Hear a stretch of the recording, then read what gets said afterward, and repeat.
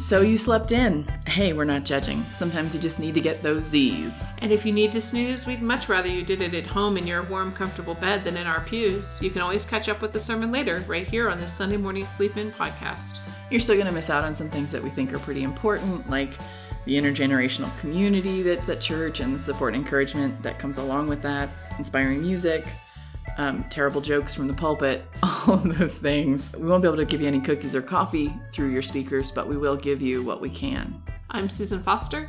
And I'm Chris Marshall. And we're United Methodist pastors in Reno, Nevada. We're not theological experts or homiletical harbingers of a brand new age.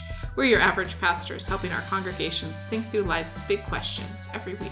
We started this podcast so if you're away from home or working or coaching your kid's soccer team or maybe just sleeping in, you can keep up with some of the ideas floating around the church. Each episode is a conversational version of a sermon we gave on Sunday. So whatever day it is when you're listening to this, receive it with an open mind and an open heart. And a quick note, we encourage you to think for yourself. We don't expect that you will agree with everything we have to say, and we're cool with that. If you want to talk to us about it, listen to the end of the podcast. You'll get our contact information, and we would love to hear from you. But our hope is that you will question, disagree, figure out what you think, and that you will experience the mysterious, loving force in the world we know as God moving in your life as you consider this. So Chris, on Sunday, I preached Matthew 18:21 to 35. Me too. Yeah, so another week of double episodes about the same text and slightly different perspectives and takes. Yeah. It's going to be fun. Yeah. But this is that famous passage where Peter asks Jesus, how many times do I have to forgive someone? And Jesus says 37. It's a good prime number. Good prime number. No. Jesus says something different. He says, Peter asks, is 7 good enough? Is 7 good enough? And 7 is an important number for that. Oh, yeah. It's the number of perfection. Divine it sounds like perfection. I just had this idea of Peter just thinking about this, like pondering this question. And then he goes like, I have the best answer. This is the most godly thing I can think of. Right. 7 sounds like a really hard, it's hard to forgive somebody 7 times. Yeah, I know. You get tired. And then Jesus gives this answer, this really outsized, extravagant answer. He says, and you'll have heard his response a couple of different ways. Right. You'll have either heard 77 or 70 times 7. And that's because Greek plus math equals confusing. Yes. And we don't have a clear answer on that. We don't have a clear answer. Either way, it's a really big number. It's a really big number. And then he gives us this number, and then he gives a parable, our favorite kind of thing, right? Yeah.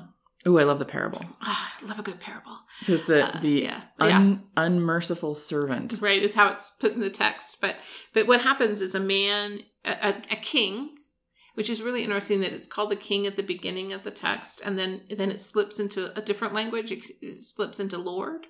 So it more directly connects it with God, better than some parables do. Mm-hmm. But so this king calls this slave in to forgive his, to make an accounting of his debt. Yeah, he's settling all of his accounts. And the man who comes in owes the king 10,000 talents, which just sounds like a lot of money to us, but we have to understand that this is an immense amount of money, that this is never to be repaid. This is millions. I've seen some translations that say $1 billion. If he had 100 lifetimes, he would not be able to pay back this amount of money. Right. Especially if he's a slave. Right. He's not like a highly skilled laborer or anything like that. Right.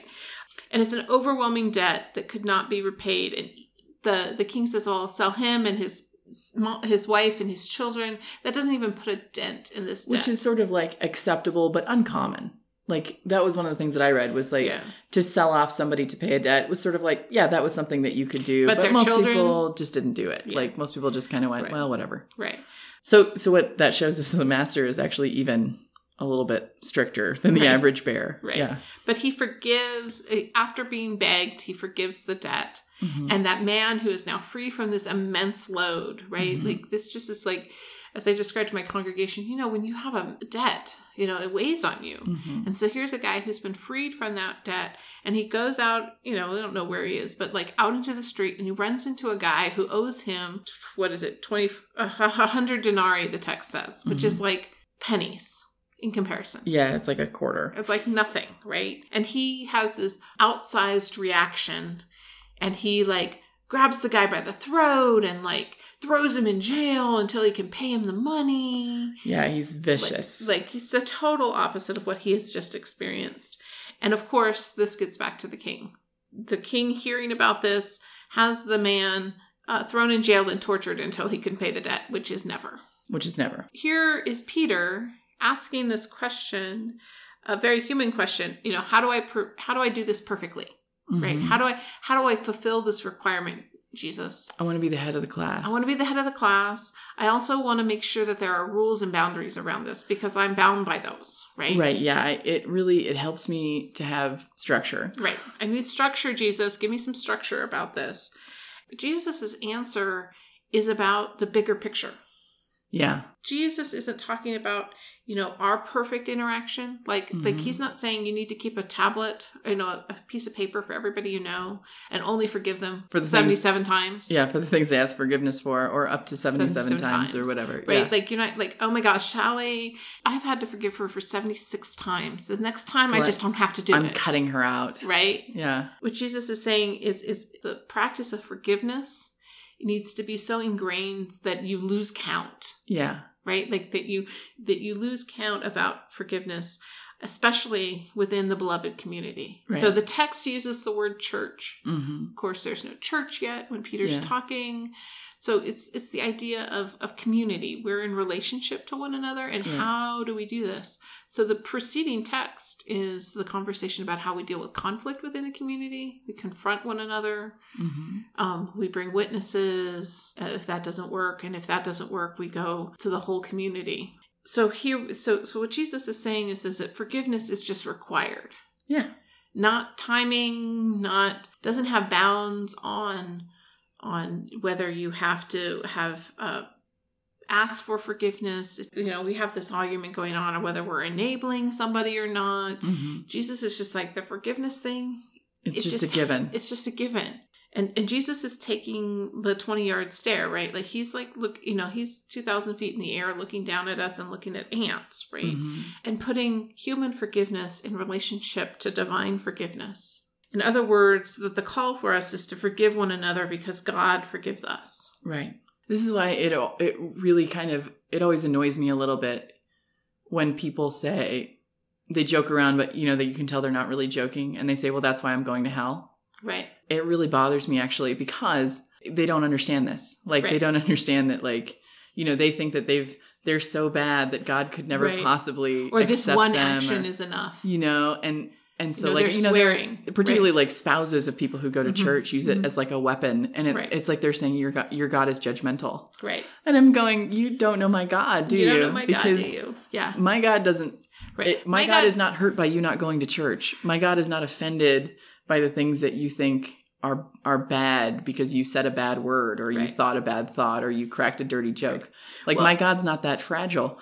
And the fact that people are like, well, that's why I'm going to hell. And I'm like, you have no idea what kind of a badass we're dealing with. Right. Well, and we're the badass who can say to us again and again, every time, even the times where we're willfully oblivious, right? Mm-hmm. Like we're just like we're intentionally not going to do anything, pay attention, deal with.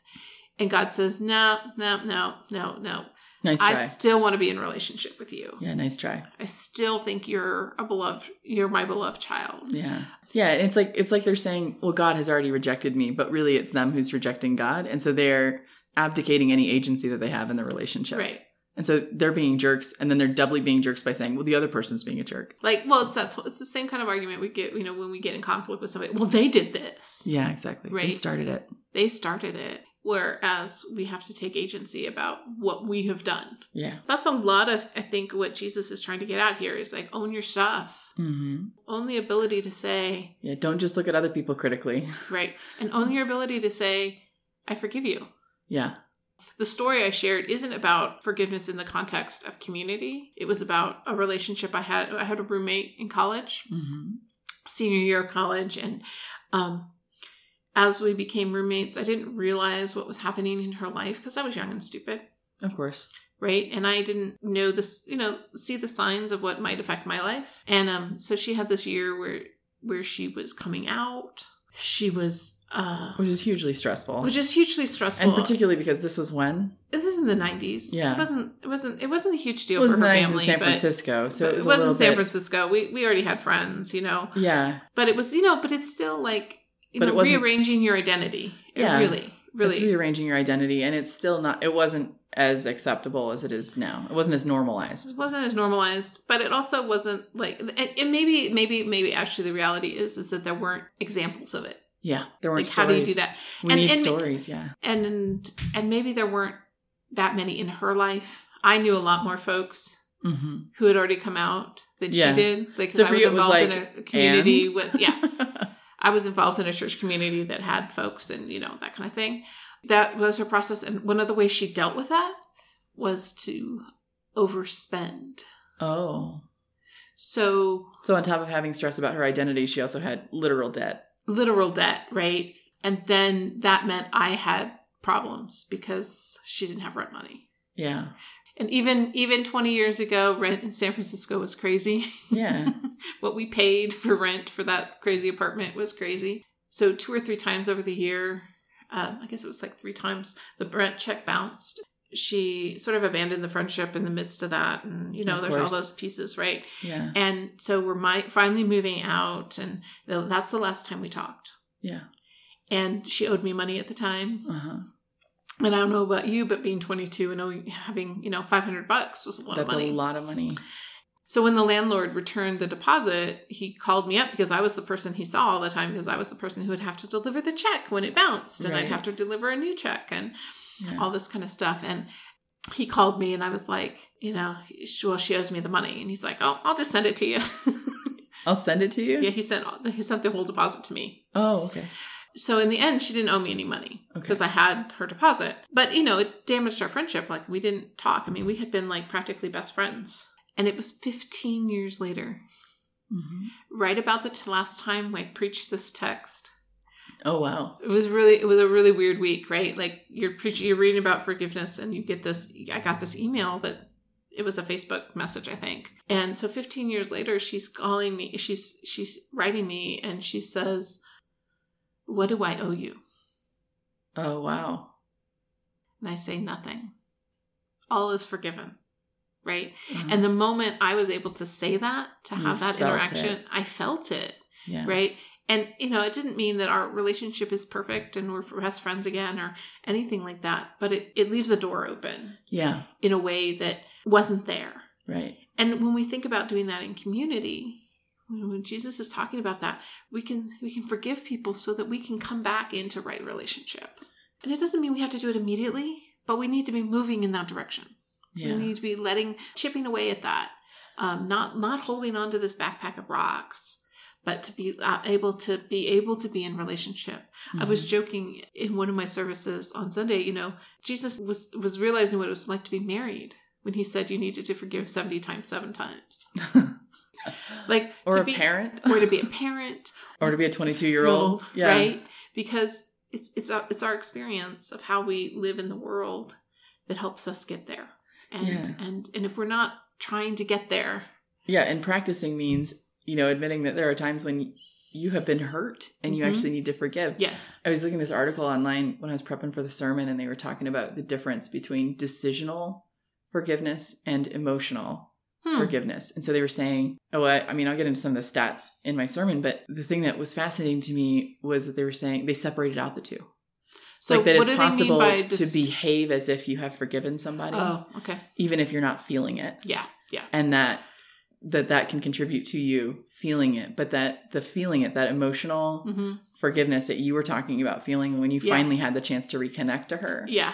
That's one of the things that it gets really hard to access when you're cut off from somebody, whether you've cut them off or they've cut you off. Like, you can say, oh, I'm not going to hold on to that anymore. But it doesn't mean it doesn't still hurt. And having that lane open, that window open, right.